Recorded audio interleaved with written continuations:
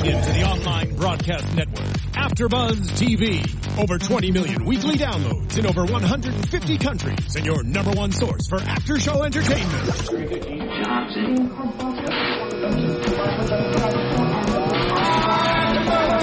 AfterBuzz TV, the destination for TV superfans, producing after shows for over 300 of your favorite TV shows, interviewing celebrities and showrunners, and bringing you behind-the-scenes exclusives. All thanks to E! Entertainment's Maria Menounos, producer Kevin Undergaro, and internet leader Akamai.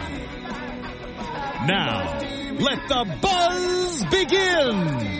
Hey there, AfterBuzz fans. My name is Megan Salinas. I'm your host tonight for The Voice Of, where we have a very, very special guest joining us tonight, Rob Paulsen. Hi, Megan. Nice to see you. It is very, very nice to have you here. Thank you. Hello, Megan. Hello, Nurse Megan. Oh, this is going to be fun. Oh, yeah, it's going to be pretty wacky, honey. I can tell you already. And there's no booze involved.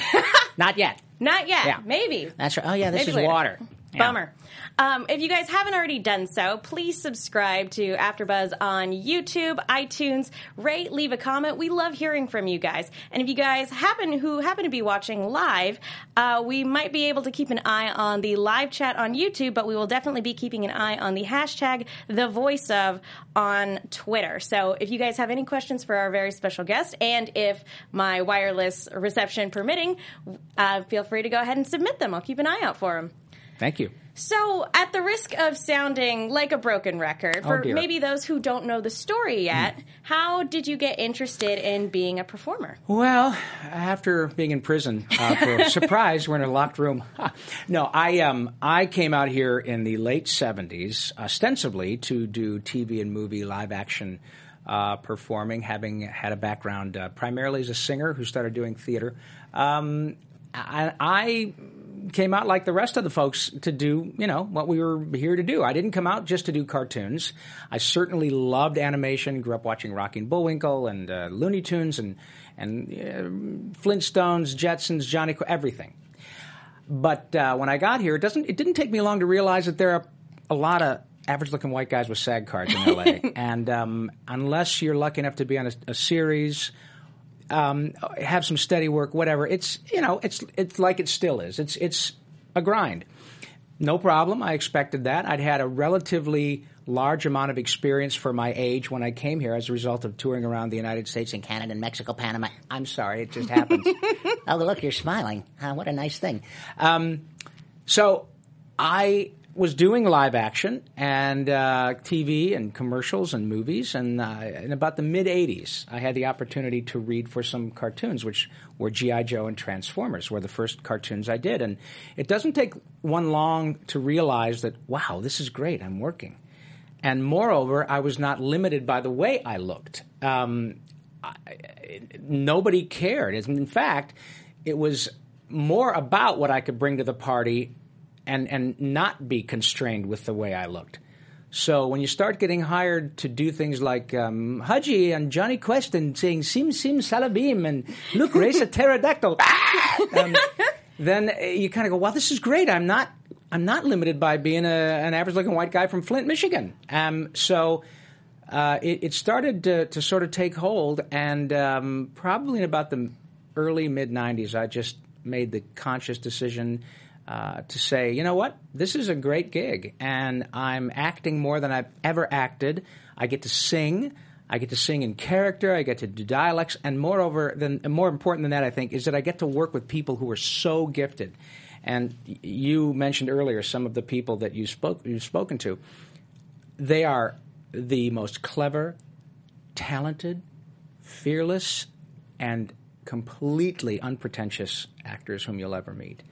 So I am living a dream, man. I'm a factory worker in the dream factory. I'm a blue-collar worker, man. I'm a hired gun, and I get to go to work every day and essentially do what got me in trouble in 7th grade. So you mentioned you have a background in music. Are you classically trained? Yeah, technically, I guess I am. I learned to sing well and read music in high school, and it was all classical music. It was all choral music and madrigals and things like that, with very close harmonies. And yeah, I learned to sing well. I mean, I learned to sing well is subjective, but I learned to sing the right way so that I was able to preserve my voice. But man, the most fun I had was being in rock and roll bands. You kind of go, wow, I learned to sing and I read music, but the chicks dig you if you're in a rock and roll band, even if you suck, So that was a huge thing. And then my parents were very supportive. I have a brother and 2 sisters, and we were all in performing. And my parents are, hey, you can listen to as much Led Zeppelin and The Who and the Beatles as you like, but you also have to listen to Prokofiev and Mahler and Shostakovich. And I did. And so to this day, I still love classical music a lot. And then I learned to sing in character. And that was just something that was an awful lot of fun. It's just a passion I have because I was inspired by the Pythons and Peter Sellers and the Goons and Jonathan Winters and Lucille Ball and all these folks who did great character work. So that was just something I did because it made my soul happy, Little did I know that 10, 15, 20 years later it would become part and parcel of what would essentially pay my mortgage. So, my background is classical and then rock and roll and pop music, and now it's just singing like Yakko or whatever. Who knows? A turtle or a dove or I'll just sing as whatever. Yeah. That's fantastic. You mentioned that you grew up and you were a fan of I haven't really grown up. That's a strong phrase, Megan. When you were young. Yes. When you were a child yes. there, you were a big fan of a lot of these classic animated shows. Yeah. When you got into the business, what was it like getting to be a part of a lot of the things that you grew up with, like Johnny Quest, which, by the way, the show that was in the 90s was awesome. Thank you. Yeah, I love this girl. Where am I? She's fabulous. I remember the original Johnny Quest. It was a Friday night show on ABC, a network primetime show, and Johnny Quest in the original show was Tim Matheson. Of course, even though I'm old, I was not old enough to have worked in that show, even if had I been in California. But when there was a second iteration of the show, I got hired. Gordon Hunt, God bless him, at Hanna-Barbera hired me to be Haji. And that was a huge thrill, primarily because the fellow who is Dr. Quest was the original Dr. Quest, Don Messick, who was also the voice of Scooby-Doo and Boo Boo the Bear and Ranger, the Mr. Ranger on Yogi Bear, and Papa Smurf and all this stuff. So I walked into the studio the first day and I hear Don Messick say, "Careful, Johnny." And I thought, oh my God, that's the real guy. So it is a really impactful thing when you get to work with folks who have iconic voices. And it happened, I mentioned earlier, I got to work with Mel Blanc and June Foray and all these folks whom I'd listened to for years and years and years, from the time I was 8 or 9 years old, So to be in a room with them and then to get to work on something that was sort of iconic, so certainly for me as a kid was a huge thrill. Huge. Yeah. And speaking of the cast that you work with, first of all, your resume is a million miles long. I almost didn't know where to start with this interview. It's that extensive and great. But with a lot of the cast that you work with, you worked with a lot of amazing casts. Yeah. Do you prefer to work with an ensemble? Always. Always. Things have changed a bit. The nature of a lot of the shows is because there are a lot of folks who still do on-camera stuff, like with the new version of Ninja Turtles on Nickelodeon. Sean Astin is Raphael and Seth Green is Leo, and they both have very vital on-camera careers. So often they're not available, and Seth, of course, is producing Robot Chicken all the time, so he's gone doing stuff. But when we're all together, it's always preferable. The shows that have been most important in my life, Turtles, The Tick, Animaniacs, Pinky and the Brain, Hysteria, The Mask, always had the whole cast there. And, it's not a surprise. We all feed off each other. And often the stuff that happens in the recording session, especially when we start to improvise, can be a little blue and not appropriate. But regardless of whether it ends up in the show, the energy that's created amongst the cast members definitely shows up in the product on the screen. I'd always rather be with the other actors. A high tide lifts all boats, and people like Billy West and Maurice LaMarche and Tress MacNeille, they make me better. It's selfish too, because I'm better when those folks are around me. So do you ever walk into a recording session, just look at the cast members around you and go, "We're not getting out of here on time"? Oh, honey. All the time, especially with guys like John DiMaggio, Kevin Michael Richardson, as you mentioned earlier when we were speaking. Yeah, these guys are so talented. And And often it's hard to rein them in. And I think the producers, maybe as a result of a time constraint, we have to get done in a certain time frame, but they like to let them go because what these actors do and what they're able to come up with and their improvisational skills are so outrageous that I think the producers like to let them go as much as they can. You never really know when you get some really great nugget that feeds into the script. It happened a lot on Pinky and the Brain and Animaniacs because the shows were so beautifully written. Turtles is now too. I mean, it's always been well written, but these guys, Brandon Ullman and Ciro Nieli, who are producing the new Ninja Turtles show, have got such a great staff. And often the scripts are so solid that they inspire you to come up with more stuff because they write specifically for your character. They know how you work. And we have many times when somebody has to crack the whip and get us back on track. It's pretty crazy. That's the show, really. So, speaking of Ninja Turtles, the series that was revived in 2012. Which you said you love. I do. Thank I love you. it so much. I'm not caught up yet, so don't any of you tell me how season 3 No ends. spoilers, No spoilers. dude. I need to get caught up. But congratulations on the start of season 4. Thank you. I know, obviously, you can't give away any spoilers, but what are you most excited about for season 4? Well, as a fan of not only the show, but of this particular actor, David Tennant is on the show. Yeah. Who is not only the 10th Doctor Who, and frankly, I'm not a big Whovian. I don't know much about Doctor Who. But I first saw David Tennant in Broadchurch. A fantastic show.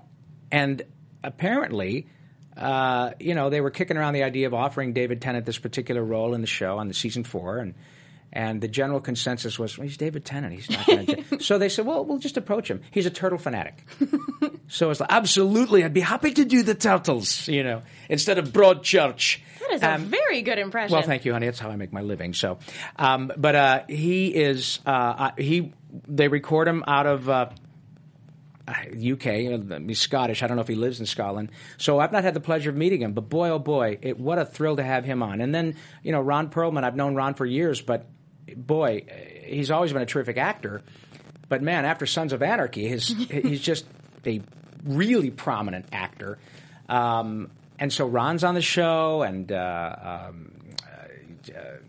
Peter Stormare and Lucy Lawless came in.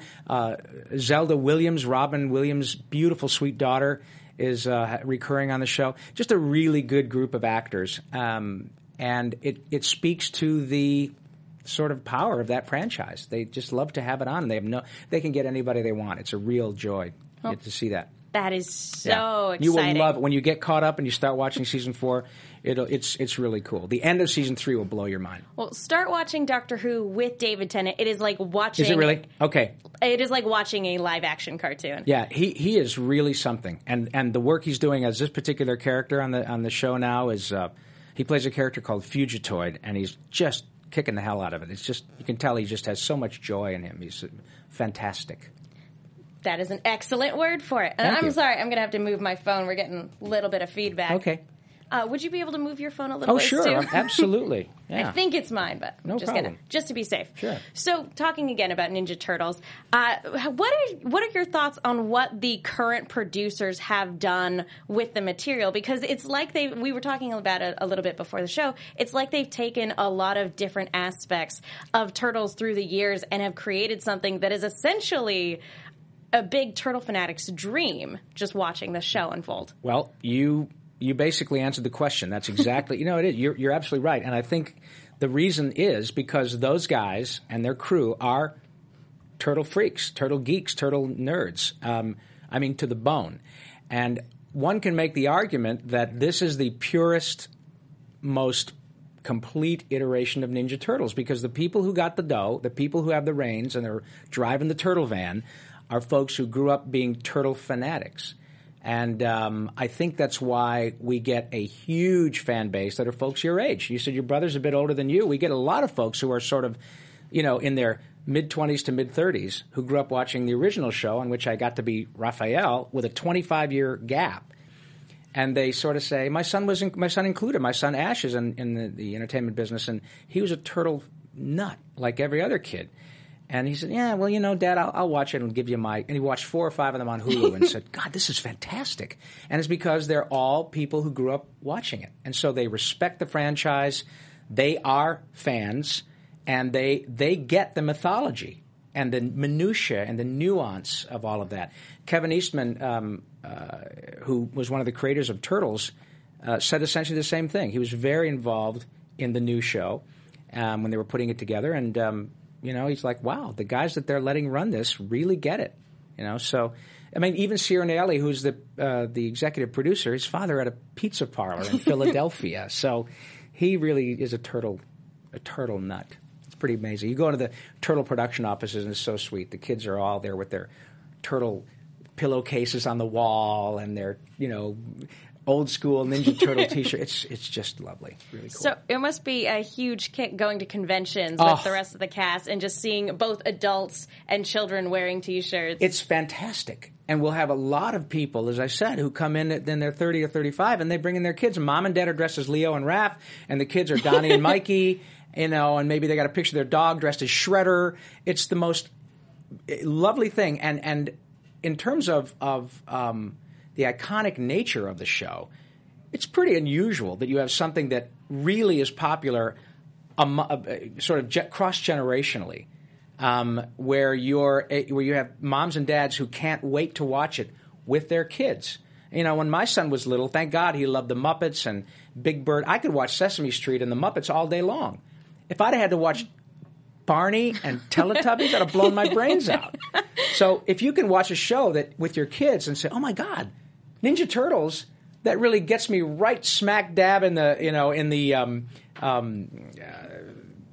my childhood. Boom, it just nails me.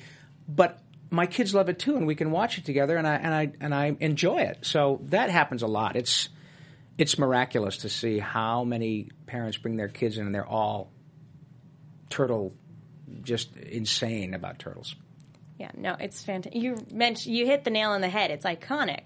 But kind of going off of that, you've played a lot of iconic characters. Thank you. Are there any kind of more obscure characters you wish got more recognition? Well, there was a show that I did that never really made it to air. It was a show based on a British comic book called Dan Dare, Pilot of the Future. Really interesting cast. Tim Curry and... Julian Holloway, all British, Clive Revel, I was the only non-Brit in the cast. And I played this, bad guy called this talking brain called the Mekon, and I thought it was very interesting. It just never got off the ground. We did 13 of them, and that didn't do well. There's another show, in the early 90s, Jim Cummings, myself, Dan Castellaneta, Debbie Derryberry, who was Jimmy Neutron, we all did a show called Tasmania. It was a fantastic show, really good show, and it was. It did well. I think we did 65 half hours, but it was not in that group that was produced by Steven Spielberg at Warner Brothers. So it didn't get. I don't think it got its due. It's a really good show. In fact, John Astin, who is Sean's father, was on that show as well. He and I got to play these two really stupid alligators that would always try to get after the Tasmanian devil. And that was where I got to know John Astin. And to this day, every time I see Sean, he's, my dad said hi. And Mr. Astin is now teaching theater at Johns Hopkins. They have the John Astin Theater. He's probably, his mid-80s now. But that was a great show, Tasmania. The Tick certainly has a really dedicated following. I think it could have gone a couple more seasons. A very excellent show. The amazingly gifted Ben Edlund, who at the time was a precocious 22-year-old, really put together a very excellent show, very clever. And the live-action versions with Pat Warburton as the Tick are also really excellent. So there are a couple out there. But, man, I'll tell you, Megan, I have been so incredibly fortunate to have had one or two really good shows. But the fact that I can still work pretty much every day is just a huge gift. Pretty lucky guy.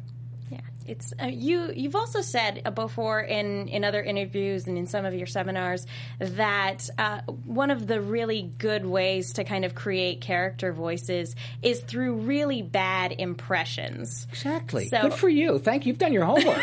Thank you. Yeah. I try. So I was wondering, which character is your favorite bad impression? Bad impression. Wow. I don't know that any of the well-known characters are bad impressions. I did a character that's a recurring role on the show called Ben 10. And this will be a great bit for the actors out there. Billy West said something, and it's very true. He said, what's cool about voice actors is that they're fearless. And that's exactly right. If you're in a position in which a producer says, hey, I've heard you kind of do Barney Fife, and we got this character that's kind of this bizarre character. Let me hear your Don Knotts. And so I started doing my Don Knotts, and it's all right. It's not bad, but it's not perfect. And I said, well, I can do it, but the guy who really does it is Jeff Bennett, who's the voice of Johnny Bravo and many other. Jeff Bennett is a marvelous impressionist. I'm an actor, but I'm not an impressionist. Maurice LaMarche, Kevin Michael Richardson, these guys are big-time impressionists.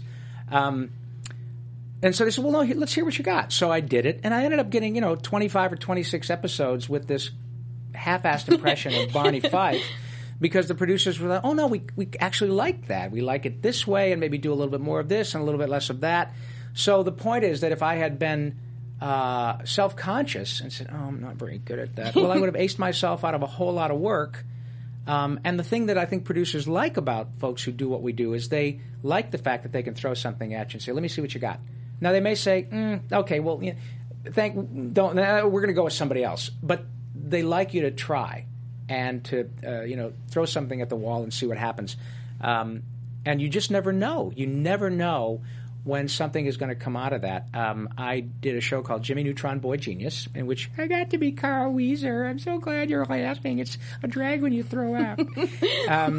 But that character was basically a sort of even goofier, nerdier version of a character I did on a show called Goof Troop. Right? PJ, right? He's still kind of like this, but he's bigger and kind of a doofus, right? But Carl is a kind of the same placement with a lazy L and a little higher and a little more red. PJ was outgoing. Carl's, kind of shy. But they're similar sounding characters. And it was something that's, we were doing some stuff. And Steve Odekirk, who's the producer and creator of that show with a fellow named John Davis, and kicking around some things. And I thought, God, I've always liked that character, PJ. Maybe I could just make him a little smaller and really nerdy and sad and goofy. And it worked. And we did, a movie and a couple, 100 episodes of the show, and then spun off with another show called Planet Sheen. And people love Carl Weezer. So you just never know. So it really is about taking a shot and not being afraid to take a shot. Robert Redford said something once that's really true. You can only be as good as you dare to be bad. And that's really true. Yeah, you never know what you'll accomplish. That's right. Nothing ventured. What's going to happen? They're going to think you look stupid? Dude, you're making cartoons at 60 years old. You're already stupid. Don't worry about it.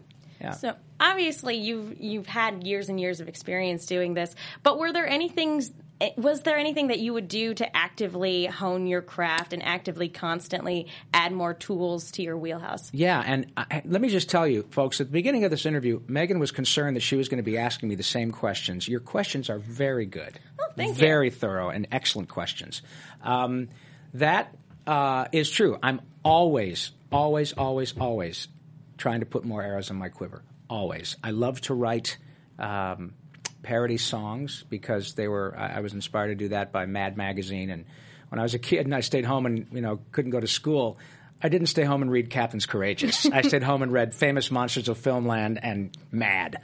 And so all those guys, Jack Davis and Mort Drucker and Sergio Aragonis, all of those folks really inspired me a lot too. And so I write parody songs, and I always come up with new characters that I try to do.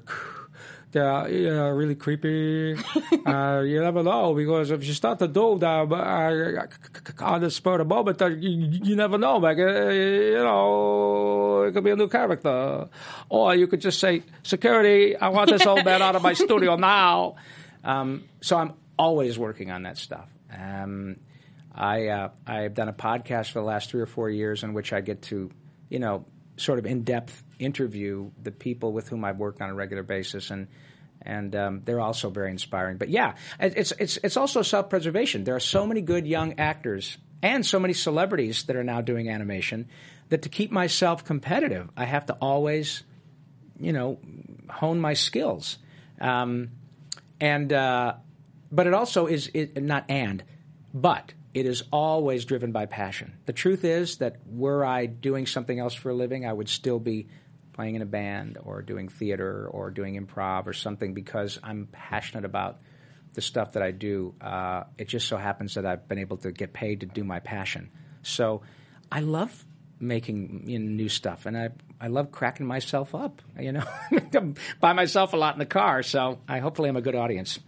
So going off of that, you obviously enjoy making a lot of other people laugh too. Who would you say is your biggest comedic inspiration or influence? If I had to pick one, I would probably say Peter Sellers. Peter Sellers is a huge hero of mine.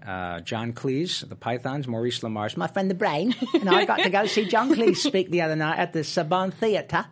John Cleese and the Pythons were enormously influential.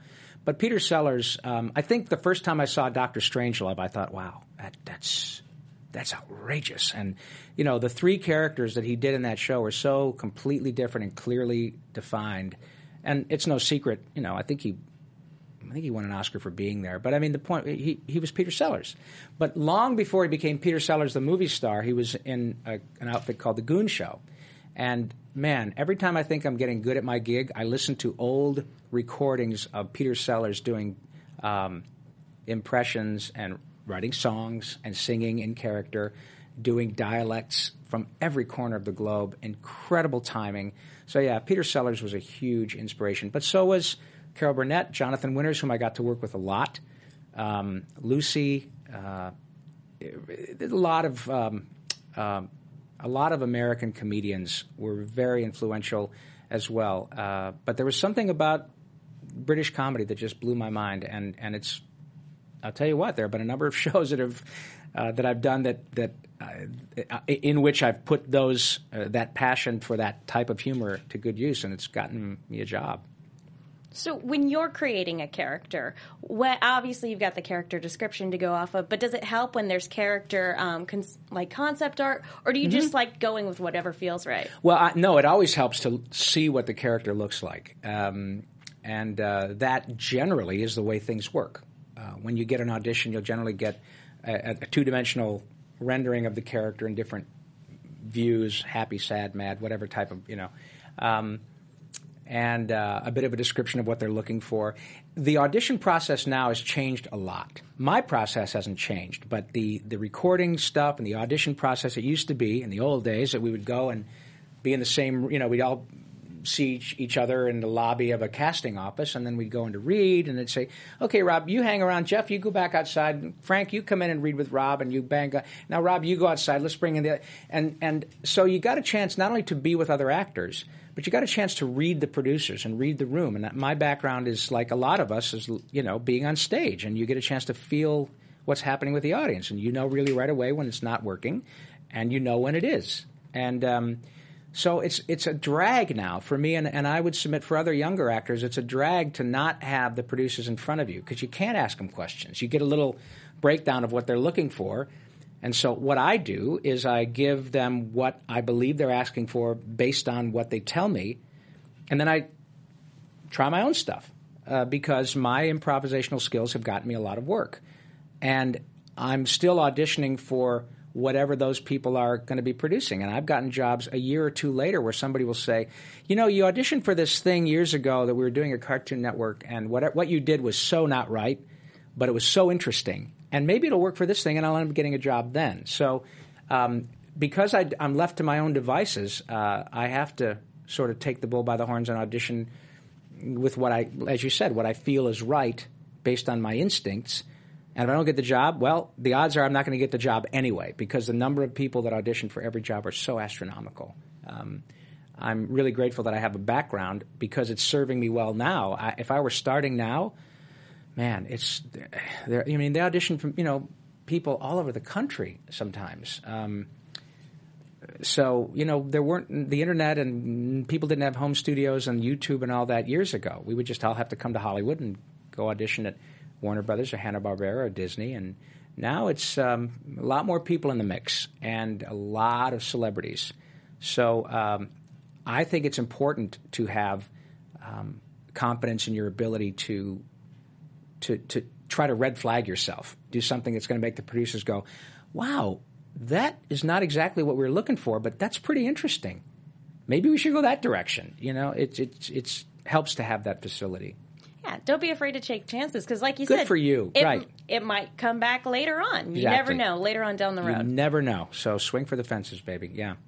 So you mentioned you've worked with so many great people, actors and directors. And they're all assholes, every one of them. Every one of them. Whatever I said earlier, bullshit. They're all assholes. Bunch of jerks. They're a bunch of jerks, yeah. But is there anybody you haven't gotten a chance to work with that you would absolutely jump at the chance?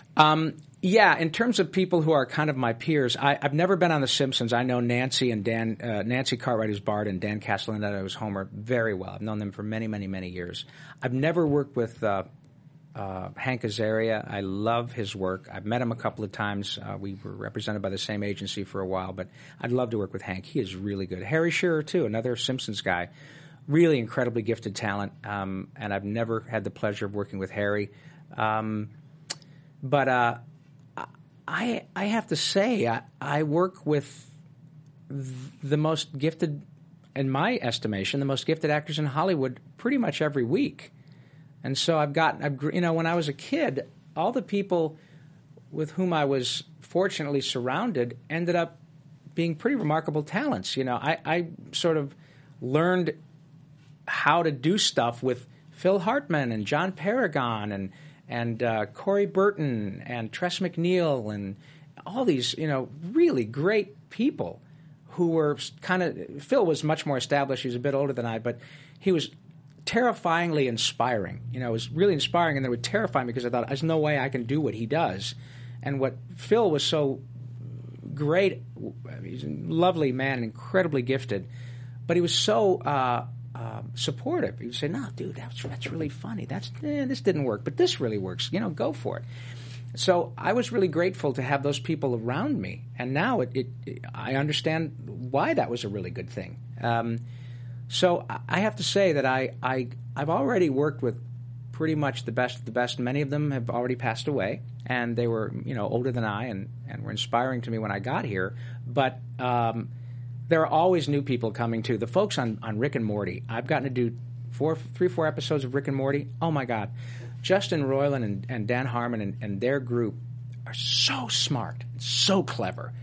And Justin especially is a relative kid. I think he's 32 or 33. So bright. And I had him on my podcast a week ago, 3 guys from the show, and their story is great. Another typical Hollywood story where they pitched it, and people said, no, not interested. And finally somebody bit, and boom! Everybody loves Rick and Morty. And they should. It's great. It is fantastic. Oh, my God. It's irreverent. It's weird. The first lines I had on Rick and Morty were, "Where are my testicles, Summer?" I thought, oh, I'm home. Now I found a home. Now I know why these guys are so good, because they wrote lines like, "Where are my testicles, Summer?" So I'm getting to work with the new best of the best. These guys are going to be around for long after I'm dead and gone, and I'm getting to work with them now. So it's an embarrassment of riches. I've been pretty. I keep saying it, but it's the truth. I'm incredibly grateful and humbled and fortunate to be with these folks. So with Rick and Morty, yeah. I have to ask, what's it like when you get a script for Rick and Morty and you just pour through it? I imagine it's a little bit of a trip. Totally. And it makes you, when you read the script and they make you laugh out loud, then you know you really got some. Same thing happened with The Tick. The same thing happened with Pinky and the Brain. Randy Rogel's music for Animaniacs, I would sit there, learning United States, Canada, and I think, who writes this stuff? How did he do this? I mean, it's a great big universe, and we're all really puny. We're just tiny little specks about the size of Mickey Rooney. You might think that you're essential. Try inconsequential. It's a big universe, and you're not. And that's 20-odd years ago, So when you get stuff like that that's already clever and funny and kind of get your attention right on the page, then it's a really, not only is it inspiring, but it's a kind of a challenge to say, is my talent up to the level of this writing? I want to do this justice. And so, yeah, Rick and Morty is a great example of that. The scripts are just great and really funny, just on their own. It is exactly what you said. It is a trip. And I believe they're starting to write the third season now. And I just saw a T-shirt today. Somebody sent me a link to T-Fury. There's a T-shirt with Snowball. It says, "Where are my testicles, Summer?" With his little mech suit. With his little mech suit. Yeah. And oh my God, I'm so thrilled that there's a great example. That's a sort of lesser-known oddball character that already has T-shirts being made about it. Crazy world.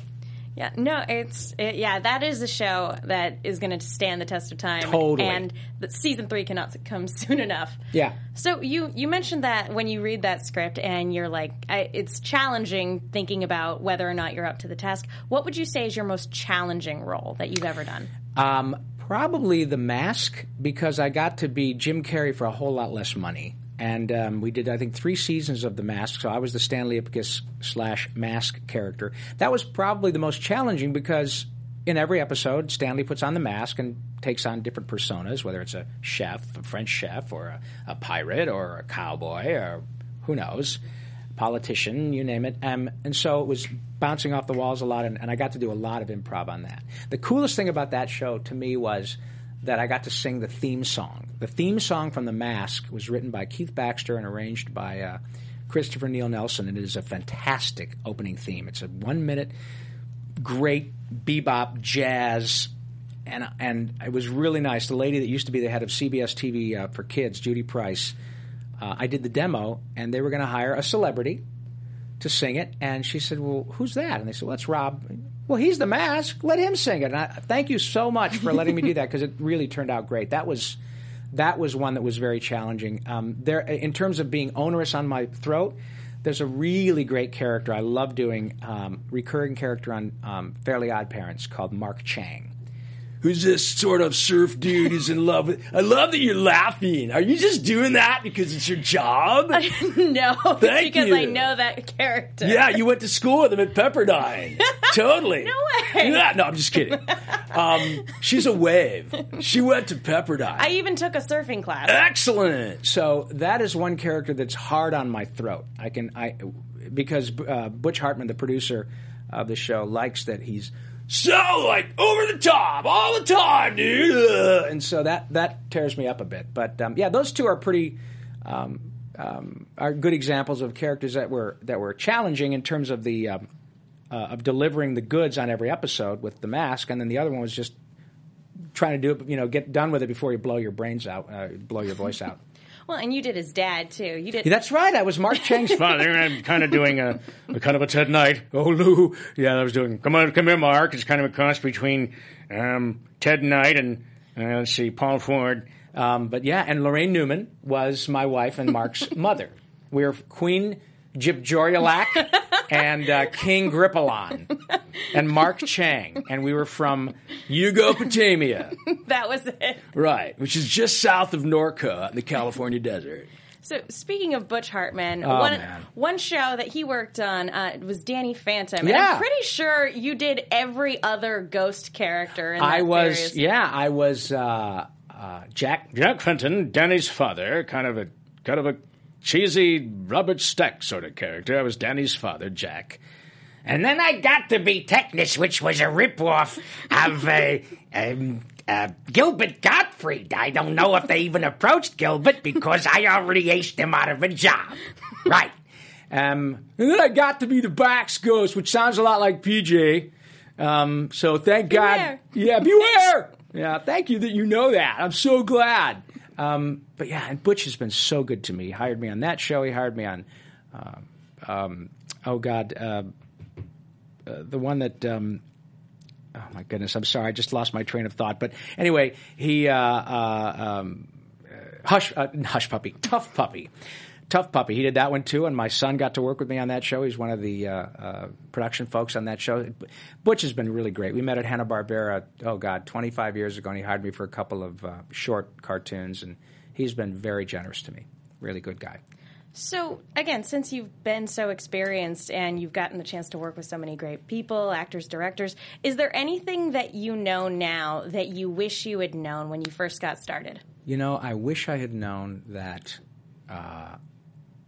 if you are passionate and you put the work first and you put your passion first, or that I put my passion first and not worry about making money, that I would have saved myself a whole lot of heartache and a whole lot of anxiety. I don't think that's unusual when you're trying to break into something that you want so desperately. And those of you out there who say that to me when they come up and meet me, these lovely, lovely people that I meet all around the world, they say, oh, my God, I want so badly. And I get it, because I still feel the same way. I have the same Jones to perform at 59 that I did at 19. That is absolutely the God's truth. But I remember clearly that when the first on-camera audition I went on for a commercial, live action, I got it. And it turned out to be a series of commercials for Jack in the Box. So I thought, oh, my God, what's so struggling for your art? Are you kidding me? I've been here for a year and a half. I got an agent. Boom, I'm getting residual. This is great. Well, then there was a dry period.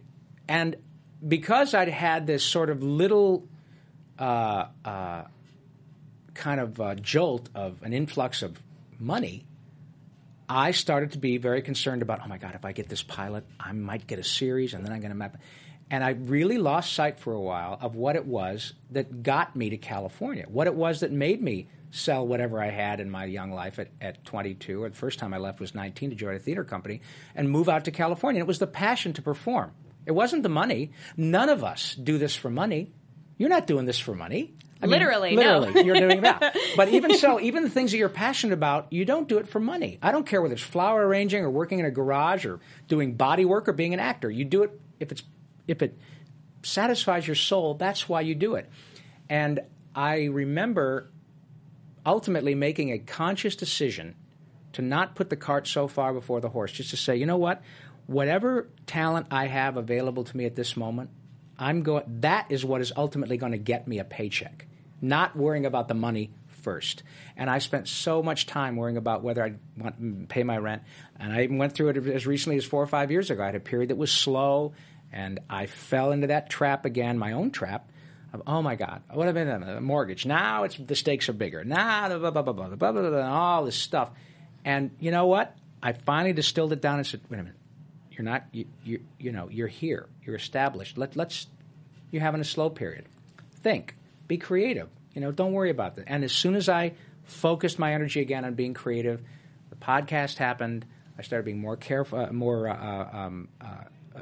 less worried about things taking care of themselves. And I started booking more work, and I booked Ninja Turtles again because I was focused on what I love about being a performer. And I've been rich and I've been poor, and rich is way better. No question about it. But the way for me to end up having money in the bank is to be focused on how much I really love performing. And the people with whom I perform, big stuff. That's fantastic. Thank you. Hopefully everybody can take a little bit away from that. Yeah. So do you have any upcoming, we're running a little short on time, but okay. Do you have any upcoming projects I do. that you can talk about? I know NDAs make it kind of tough. Oh, no, I'm good there. I have where we just started recording season 5 of Ninja Turtles. Yes! So you haven't even started on 4 yet. We got another whole season coming. I'm doing a bunch of cool stuff for Netflix. DreamWorks is doing 12 separate shows just for Netflix, and I'm doing Veggie Tales, and with Tress MacNeille and I, I'm doing the spin-off of Penguins of Madagascar, which is called King Julian. It's just great. There's so much great stuff out there. For the little kids, I do Doc McStuffins, and I do the 7D, which is produced by Tom Ruger, who created Animaniacs. And if you'll indulge me, because I have a podcast, we're doing have I got 2 minutes? Yes. Okay. this is really going to be fun because for those of you who are fans of Pinky and the Brain and you happen to be in the Los Angeles area or are going to be, we have a podcast. We do them once a month at the Improv on Hollywood, the legendary Improv. And we are going to be doing a screening of the Pinky and the Brain Christmas special, which you said you liked, right? I did. It makes you cry. Dear Santa. You get a little misty. It is. You get a little misty. It's It's a very sweet little show. We're going to be screening a Pinky and the Brain Christmas at the Improv on Tuesday, December 2nd at 8 p.m. for Toys for Tots. So come and bring an unwrapped toy, and you will be able to get a specifically for the event made, however I said that, piece, which Maurice and I will sign. And you guys will get that. And you come in, and we're going to watch Pinky and the Brain. Maurice LaMarche, the Brain, and I will be hosting it. And I even wrote a little song for the season. Here we go. It's to the tune that we will recognize the song. I didn't write the music. I wrote the lyric. And it goes something like this. World premiere. This is for you, my darling. How do you do? My name is Pinky, and even though I'm kind of stinky, we've got a big show, and you ought to go. You'll be narfing in an improv wonderland. Brain and I will do the hosting, and you all might do some toasting. Toys for Tots gets the gifts from you working stiffs. Bring one to the improv wonderland. We all will watch our lovely Christmas special with Pinky and the Brain and tons of joy. And when the evening's over, well, I guess you'll drive home and, as our Jewish friends say, oi, what fun, December 8th. That's a Tuesday, some food and fun, and perhaps a little booze day. 8 p.m. is the time, this right here's the last rhyme. We'll be narfing in an improv wonderland. There you go. Woo! Yeah. So, thank you, ladies and gentlemen. It's a big crowd outside. To our live studio audience. Thank you. Yeah. Well, that was the hopefully will inspire you to come see the kind of odd wackiness that you will see with my friend the Brain and myself on Tuesday, December 8th. So, and you can find my the Rick and Morty podcast that I did last week is now up on iTunes right now. So you can go check out my podcast, which is Talkin' Tunes, TALKIN' TOONS, and you can get it on iTunes, or you can get it at my website, Rob Paulsen, Paulsen, live. And if you want to follow me on Twitter, it's at YakkoPinky, YAKKOPINKY. And that's pretty much what I'm doing. Well, thank you so much. Oh, honey, it's my pleasure. Thank you. You're just delightful. Oh, no. Go Waves. It's my pleasure. Are you kidding? I'm sitting here trying not to geek out. Oh, go ahead and geek out. I will be buying my ticket for December 8th. Oh, no. You'll have to buy yours. You're taken care of. Oh, my no God. problem. We'll take care of you. I know people don't. No. Yeah. No big deal. Well, thank you again. My pleasure, sweetie. So much for joining Thank us. you. Absolute pleasure. Thank you guys so much for tuning in. You guys can follow me on Twitter at The Menguin and on Instagram. Menguin? Yeah. I love that. That's TheMenguin. Nice. Good for you. And if you guys, again, haven't already done so, please rate and subscribe on iTunes, YouTube, SoundCloud, all that fun stuff. We love hearing from you guys, and we want to hear what you guys have to say. So thank you guys so much for tuning in. Thank you again. My pleasure. Happy holidays. We will see you all next time. Thank you. From executive producers Maria Menounos, Kevin Undergaro, Phil Svitek, and the entire AfterBuzz TV staff, we would like to thank you for listening to the AfterBuzz TV network. To watch or listen to other after shows and post comments or questions, be sure to visit AfterBuzzTV.com. I'm Sir Richard Wentworth, and this has been a presentation of AfterBuzz TV. From a different angle, a different tangent. The views expressed herein are those of the hosts only and do not necessarily reflect the views of AfterBuzz TV or its owners or principals.